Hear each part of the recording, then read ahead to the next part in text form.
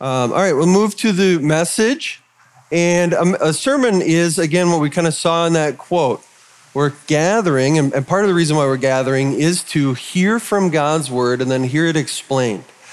And the goal of a sermon is to proclaim the news. It's also to make it plain and clear and understandable.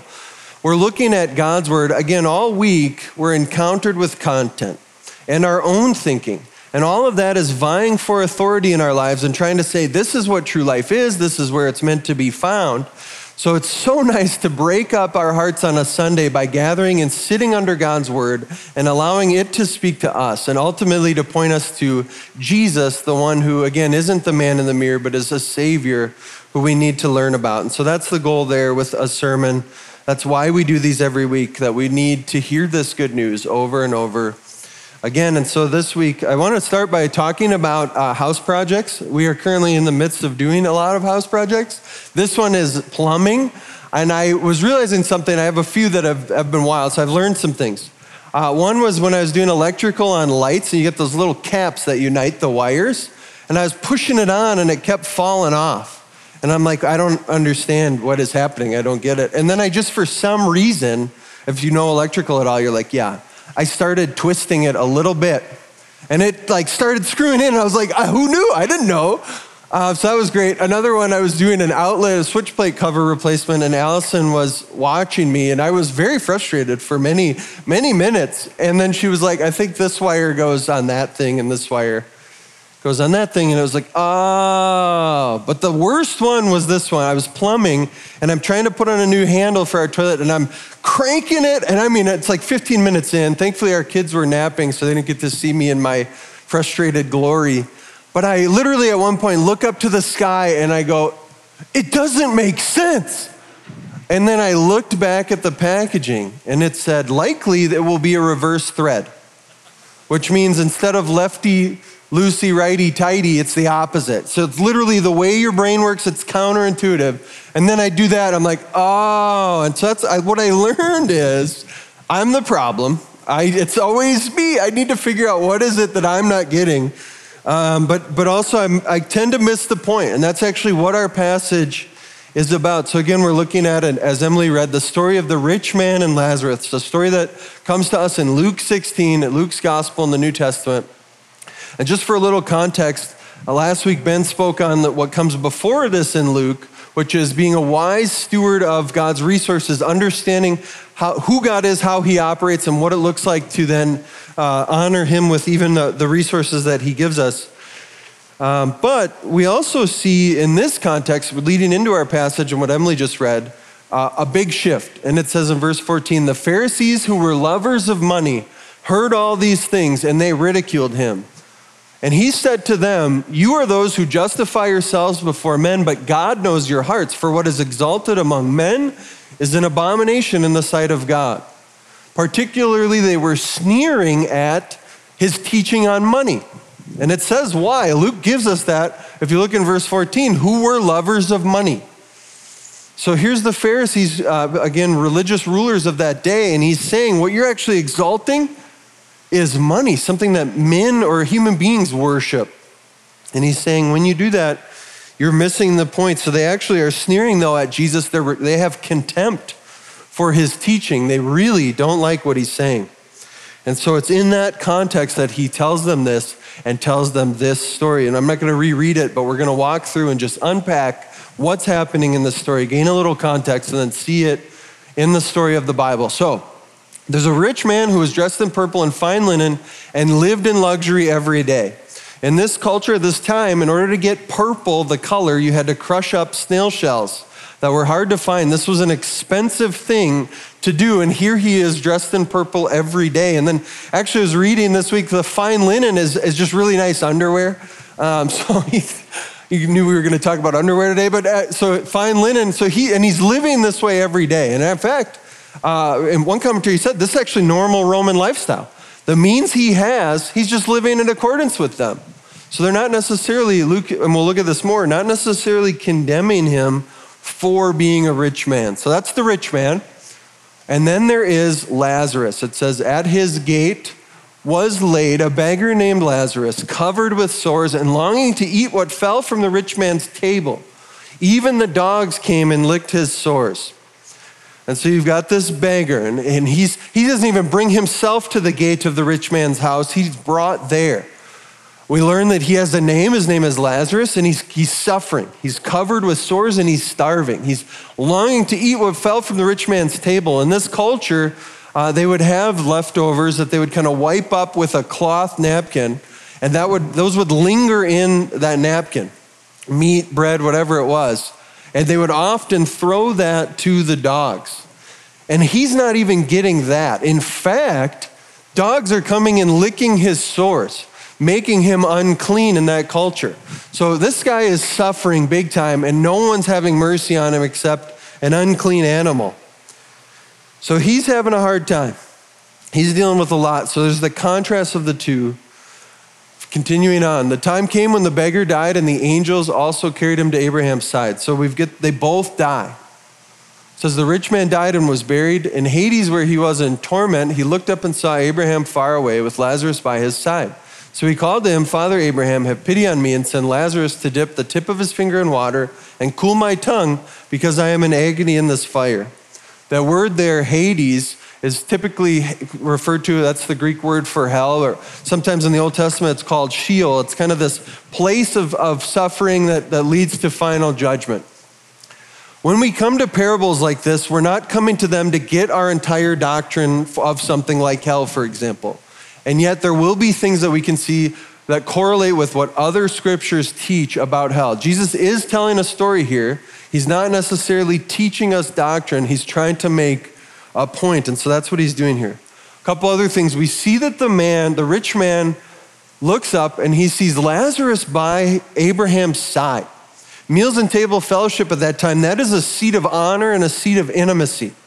So this man who was far off is now brought near, and Lazarus is now calling. But it's interesting, he wants Lazarus to come and give him some water, but he doesn't talk to Lazarus. Instead, he says, Father Abraham. Now, Father Abraham was a common phrase used of the man of promise, Abraham, but he's doing it in this sense by appealing to ethnic heritage.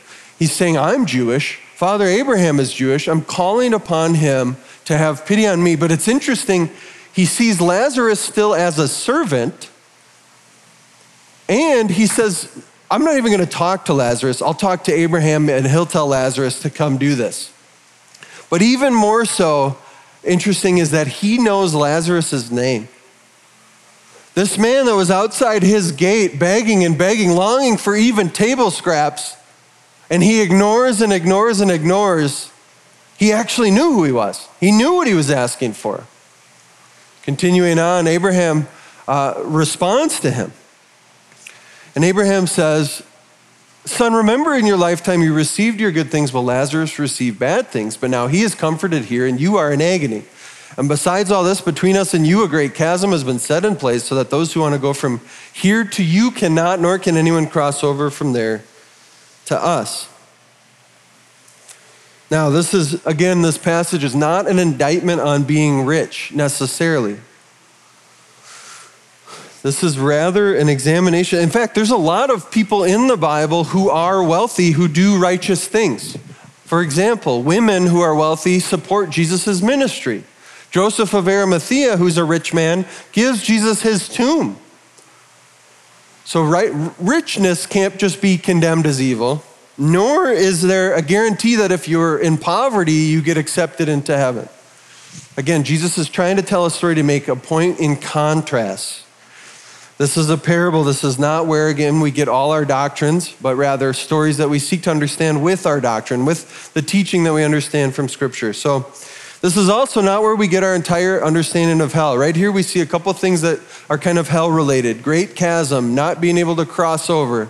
And so I wanted to say a brief word on hell. I think it would be important to not just gloss past this. So a few things about how hell is talked about in the Bible. Again, we gain our understanding of doctrine, and that just means teaching. So in this sense, we're having the doctrine of hell from the whole counsel of Scripture. We don't rule out Old Testament or New Testament. But it's something that's interesting is when we get to the New Testament, as the story is starting to progress and move toward climax in Jesus, he's actually going to teach more about the reality of hell than any prophet or apostle in the Bible. Jesus is the one who talks about hell the most. And what we see about hell is it is the result of God's justice, namely his goodness, that he has wrath against sin and evil. In the same way that when we see evil and wrongdoing, feel anger and frustration, God feels it in a bigger way. And in fact, he is then just to send sinners to hell. We learn even from this passage that our choices and actions have eternal consequences, and that hell is a place of eternal conscious torment for all those who reject Jesus and die in their sins. Again, we kind of see it here, but we see it way more in other passages of Scripture. So to reject the idea of hell would actually be to reject Jesus' understanding of Scripture. It is a hard teaching, and yet we have to look at it, that he's the one that's actually going to refer to hell as outer darkness, a place of weeping and gnashing of teeth. Hell is not meant to be used as a scare tactic, and the gospel doesn't lead with hell, but it does have it as a part of the realities of people that reject Christ. And the Bible always tells us that we die once and then there is judgment. Hell's not unique to Christianity. Other religions look at hell, and in fact, we even, sometimes in culture, we almost put people in sort of a place that they can't escape when we cancel them or we allow for no chance for redemption. So this isn't unique, and yet Christianity does have a unique response to this. And that is that we have a Savior who opens up a way for us to escape hell, that we can call on him and know him and experience eternal life with him. And to that end, Rebecca McLaughlin in her book, Confronting Christianity, says this: if Jesus is the bread of life, loss of Jesus means starving. If Jesus is the light of the world, loss of Jesus means darkness. If Jesus is the good shepherd, loss of Jesus means wandering alone and lost. If Jesus is the resurrection and the life, loss of Jesus is eternal death. And if Jesus is the Lamb of God, sacrificed for our sins, ignoring the cross of Jesus means paying that price for ourselves. The loss of Jesus means paying that price for ourselves. So again, that's what we're losing if we miss out on Jesus. As we're saying, I'm gonna choose my own way. In fact, no depiction in the Bible of someone in hell ever shows them as contrite, repentant, desirous of God. So hell actually becomes then a choice. In fact, C.S. Lewis says it this way: the damned are, in one sense, successful. Rebels against God to the end. The doors of hell are locked on the inside. They enjoy forever the horrible freedom they have demanded and are therefore self-enslaved. So this is a separation from God, from his goodness, from beauty, from joy that is one's own choosing as we reject God. One last thing on this, because it still might be offensive to our sensibilities. R.C. Sproul says this: there are two significant reasons for our hesitation regarding, and at times our revulsion to, the doctrine of hell. The first is that we don't understand who God is. We have little to no understanding of the depth and breadth and the height of his perfection and his holiness. That he is so other, so holy, so pure, that he can't allow sin to taint that purity. The second is that we don't understand the sinfulness of sin. We are quick to say, to err is human, to forgive is divine, and we are equally swift to affirm that no one's perfect. The awfulness of sin hasn't really captured our understanding. What repentance we have before God is shallow at best, as we sugarcoat the offenses we have committed, not only against our neighbors, but especially and ultimately against God himself. So he's saying we can't downplay God's holiness or our sin. And when we do, the more we do, the more we don't like hell. But when we see how holy God is, how just he is, how pure he is, we see how evil our sin is, how much it just tears apart our own lives and hurts others, much less is an affront to God, we start to understand why he has to be just, and he's actually good and right to be just and punish sin. Now, that might not answer all your questions on hell. We didn't cover everything. I would encourage you, one of the LDI classes I didn't highlight, this fall, Brian is going to be teaching 4 weeks on heaven and hell. And he's going to be really digging into this doctrine and how we should think about it in light of who God is. So I would encourage you to investigate that. All right, continuing on in our story. He now shifts. He starts begging Abraham, Father Abraham, that he would send him to his family. He's got these 5 brothers. He says, go warn them, warn them. And look at Abraham's response in verse 29. They have Moses and the prophets. Let them listen to them. He's saying there actually is enough in the scriptures, in the Old Testament, for them to turn back to God. And here's what the rich man says. No, Father Abraham, but if someone goes from the dead to them, they will repent. And again, Abraham repeats, if they do not listen to Moses and the prophets, which just means the Old Testament, they will not be convinced, even if someone rises from the dead. So he's saying the scripture isn't enough. You got to show them a sign. This ultimately does point to Jesus and his resurrection, which people still will refuse, but there's a different Lazarus and a different resurrection that shows this idea. In John chapter 11, the context is Jesus has just gone after 4 days and raised his friend Lazarus from the tomb. And it says this, many of the Jews, therefore, who had come with Mary and had seen what he did, believed in him. But some of them went to the Pharisees and told them what Jesus had done. So the chief priests and the Pharisees gathered the council and said, what are we to do? For this man performs many signs. If we let him go on like this, everyone will believe in him, and the Romans will come and take away both our place and our nation. And then later in verse 53, it says, so from that day on, they made plans to put him to death. So Jesus goes and actually does this resurrection sign that the rich man had demanded in Lazarus. And there's 2 responses. One is, oh my gosh, he must be the Messiah. They believe. But the other response is, we got to kill him. Jesus actually, when he raises Lazarus from the dead, signs his death warrant, because this is the first time that they start saying, we got to kill this guy. And it will ultimately happen. They'd rather kill Jesus than believe in him and worship him. So we've got to ask, how is this not just another story? And the reality is, the whole story is one of reversal. The exalted man is humbled, the humble man is exalted.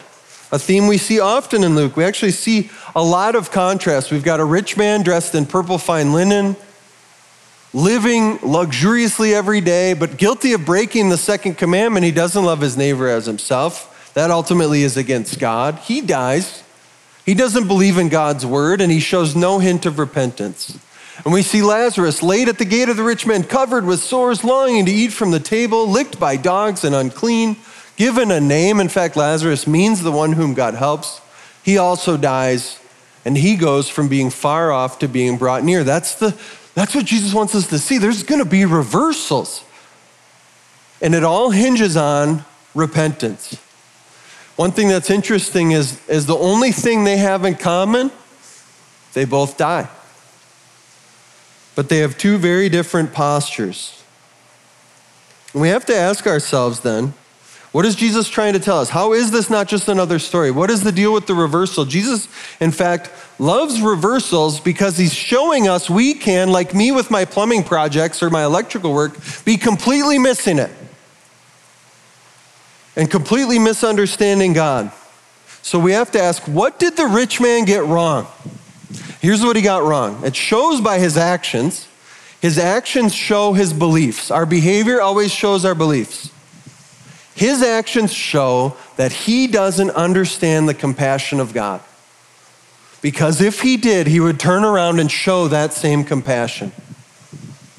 And the other thing he would do if he understood the compassion of God is he would say, have mercy on me.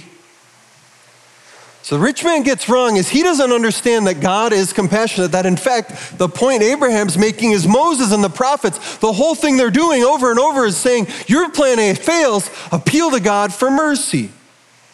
Because he is a God of compassion. Ken Hughes says this, a surface reading of this parable might indicate that the rich man missed salvation because he was not generous enough with his money. That's how we read it if we're looking at it from a moral lens. When you walk away from the sermon saying, I just got to give more money, then God will love me, we're getting it wrong. He says that is not the case. The true reason for his damnation was his disregard for God's word and his rejection of the Lord. He did not believe the scriptures, and he certainly did not think his disregard would land him in hell. To think that someone like him, living in such abundance, can miss heaven? And yet without Christ, such is the case. Remember, in the context, this was a call from Jesus to lovers of money. You might not say, I'm a lover of money, but there are things that we rest on, that we lean on and say, this is what makes me okay. Our passage is showing us to rest on Christ alone, to appeal to God for mercy alone, as the one who makes us okay. And what that looks like is repentance. Again, this whole story of the Bible is to listen to the story, to hear of God's compassion, to believe, to turn from idols, to turn back to God, to see that our plan has failed. We were just out in the Badlands. We went on a little vacation, family vacation. And we were out in the Badlands. We took a back road through the national park. And we just were, that whole day, all we wanted to see was American bison. And we did see this eventually, but the first thing we saw, we're driving, we see one bison up on the hill. And we're like, drive to it, get to it so we can see what it looks like. And we drive up there, we get up to it, and as we're getting up to it, it crosses under the hill and under the horizon. We can't see it anymore. And we're like, oh, we missed it. And then one of us turned to the left, and out the car in a field was at least 500 bison. This picture doesn't even capture how many were there. We're all looking, we're like, where's the bison? And we look, oh, there they are. I say all that to say, when we read the story of the Bible and we miss the compassion of God, it's like we're looking out that window on the wrong side. The whole story of the Bible, the very first thing he says to Moses, the thing he wants the Israelites to know, the thing he appeals through the prophets, the whole Old Testament, and then when Jesus comes, he's wanting us to see that he is compassionate. And if we don't see that, we miss out on repenting, and we certainly miss out on showing compassion to others. That's what Abraham is saying. You missed God's compassion. That's missing out. That's the message of the Bible. And if you don't see that God is compassionate and you don't appeal to him for mercy, no sign will convince you, even someone rising from the dead. We miss that now God's mercy is available to us in Christ, who rose from the dead. In fact, Jesus wraps up the whole Bible teaching right here in this story in Matthew 9 as it relates to compassion. In Matthew 9, verse 10, it says, well, Jesus was having dinner at Matthew's house. Many tax collectors came and ate with him and his disciples. When the Pharisees saw this, they asked his disciples, why does your teacher eat with tax collectors and sinners? On hearing this, Jesus said, it is not the healthy who need a doctor, but the sick. But go and learn what this means. I desire mercy, not sacrifice, for I have not come to call the righteous, but sinners. That verse right there, verse 13, Jesus is wrapping up the entire Bible's teaching on God's compassion. That's from Hosea chapter 6, verse 6. And it says, I desire. What does God want? He wants you to be compassionate, to look like him. He doesn't even want sacrifice. Jesus is taking that one verse and bringing it all into clarity. He's saying if you miss out on the compassion of God, then you will be that, like the end of that verse. You will think you're righteous, and you'll miss out on Jesus calling you to himself, for he has come to call sinners. We would miss out on life in Christ. So let's talk about compassion a little bit here. One definition means that to have compassion, pity, deep empathy.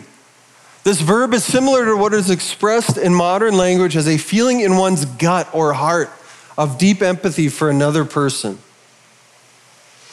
That God's actually wanting us to see that he is a God who feels from his inner being for sinners and longs to win them back to himself. If God desires compassion, then what does it look like? I came up with a classic list of 8 things. Christian compassion listens to the voices of the marginalized and the poor. We see that in our passage. He's missing the point. He's not reflecting who God is because he's putting wax in his ears, as it were, about what Lazarus needs. And secondly, Christian compassion meets tangible needs, again from our passage. It isn't just thoughts and prayers. Prayer is important, but also meeting tangible needs. He does not meet Lazarus's needs. Third, Christian compassion is compassion for the undeserving, not just our friends or our tribes. Oftentimes, instead of gut level empathy for those we disagree with politically, or maybe people of different generations than us, people who think differently on the issues, instead of feeling gut level compassion and seeking to understand them, we feel gut level anger. We want to maybe write them off, cancel them, cut them out of our lives. But Christian compassion is only compassion if it's for someone who doesn't deserve it. In fact, that's the gospel. The gospel is God's compassion on undeserving sinners. And lastly, fourth, Christian compassion is done for the other person, not in order to receive a reward. And there's two ways this can happen. One is the religious way. When I say religious, I mean doing things in order to gain a better standing with God, to add to my bank account with God. The gospel says we've been given Christ's bank account. We don't need to add to it. We don't get bonus points for doing good works. We do them in response. But if we're a religious person, we might think, I've got to do good works so that God will love me more. And then, if that's how we think, that's our reward is our own bank account increasing, so our compassion is done for selfish reasons. But you don't need to be religious to do that for selfish reasons. In fact, if you're not religious, you might demonstrate your virtue for others to see. You might post causes you believe in. You might advocate for causes you believe in.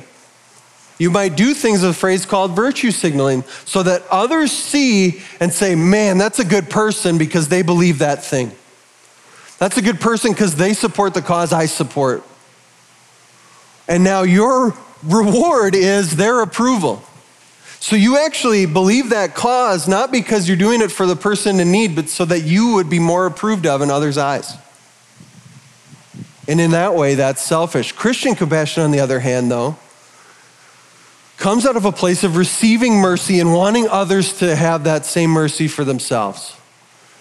Not to receive a reward because, again, we already have our reward in Christ, but rather just so others would be blessed.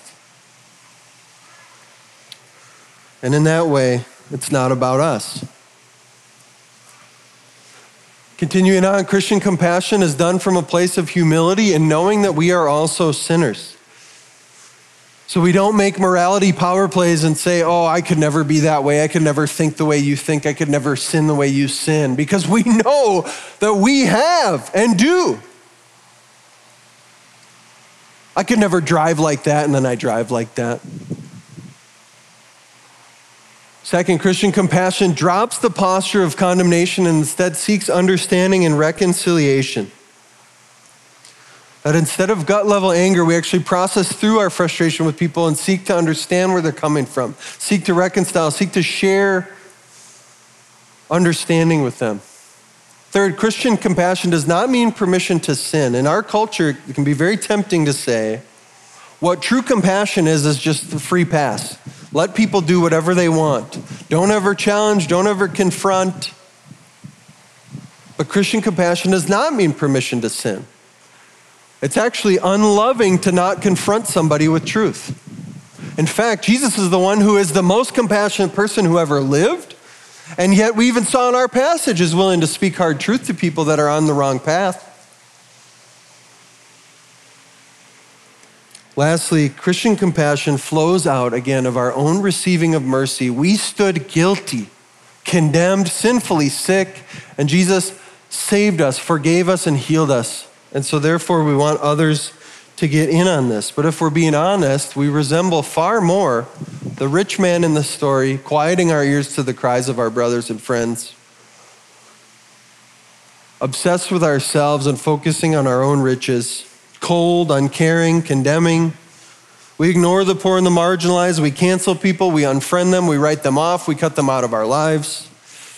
We look down on others while celebrating ourselves. We stay away from sharing hard truths with people because we love their approval more than we love them. We miss God's compassion when we do that. We don't live that way, but Jesus did. Jesus came and associated with the sick and the sinful and the marginalized. He healed people. He moved toward them. He befriended his enemies and forgave them. He served them. He showed them who God is and what God's heart of compassion looks like. He called out and confronted sin in compassion. And lastly, he did the ultimate act of compassion, and that he went to a cross for us. So we can't miss the grandeur of God moving heaven and earth in his compassion to save sinners like us. In fact, Jesus then, if we want to, this gets a little allegorical, but it actually, I think, we see it play out in Scripture. Jesus, in a sense, becomes the true rich man who doesn't ignore our cries but comes to us.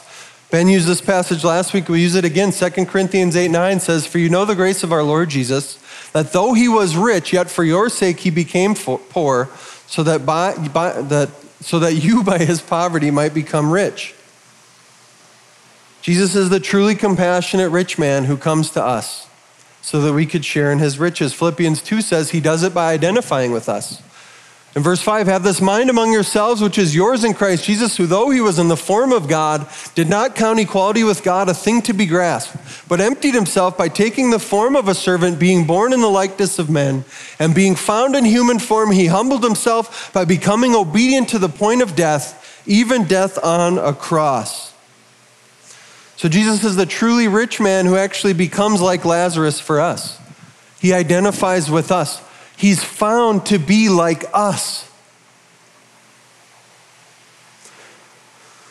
So much so that he identifies with us in our sin despite being sinless. Humbles himself to the point of death, even death on a cross. A lot of compassion is empathy. It is identifying in others what you know in yourself. And in that, Jesus becomes the most empathetic. He becomes like us, and that he takes on flesh. He becomes human and is punished in our place as a sinner. Isaiah 53 says, "For he grew up before him like a young plant, and like a root out of dry ground. He had no form or majesty that we should look at him, and no beauty that we should desire him. He was despised and rejected by men, a man of sorrows and acquainted with grief, and as one from whom men hide their faces, he was despised, and we esteemed him not." Does that sound like Lazarus? Disfigured, despised, unrecognized, longing. Continuing on, "Surely he has borne our griefs and carried our sorrows, yet we esteemed him stricken, smitten by God, and afflicted. But he was pierced for our transgressions, he was crushed for our iniquities. Upon him was the chastisement that brought us peace, and with his wounds we are healed." We don't look like Jesus. We don't show God's compassion. We don't listen to the cries of others. We care only for our friends. We cut people out of our lives because they're difficult.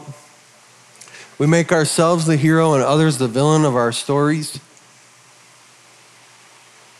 And we are in the wrong for that, because when we do that, we miss God's compassion. And what Isaiah 53 is telling us is that Jesus is the true rich man who became like Lazarus for us.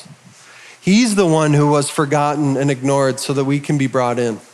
He's the one who was set outside the gate so we can be drawn near to God. He shows the ultimate act of compassion in his richness and royalty, coming down and humbling himself and dying for lowly, spiritually poor, sin-sick people like us.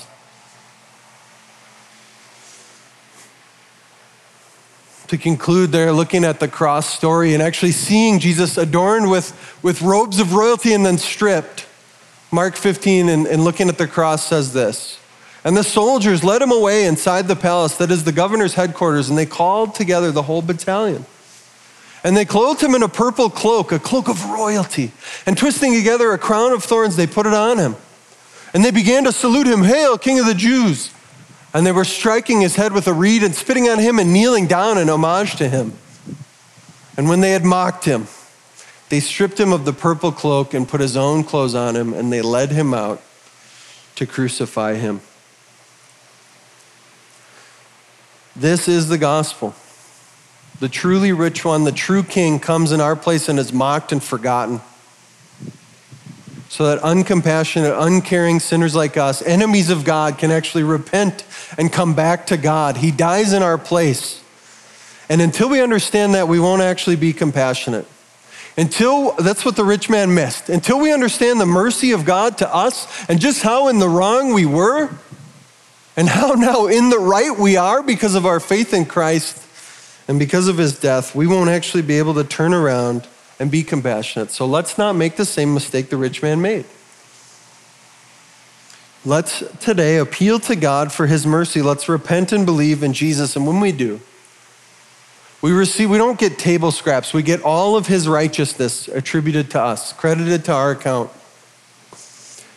We get a crown of glory. He doesn't wear a crown of thorns anymore. He has a crown of glory, and we get that same crown when we put our faith in him.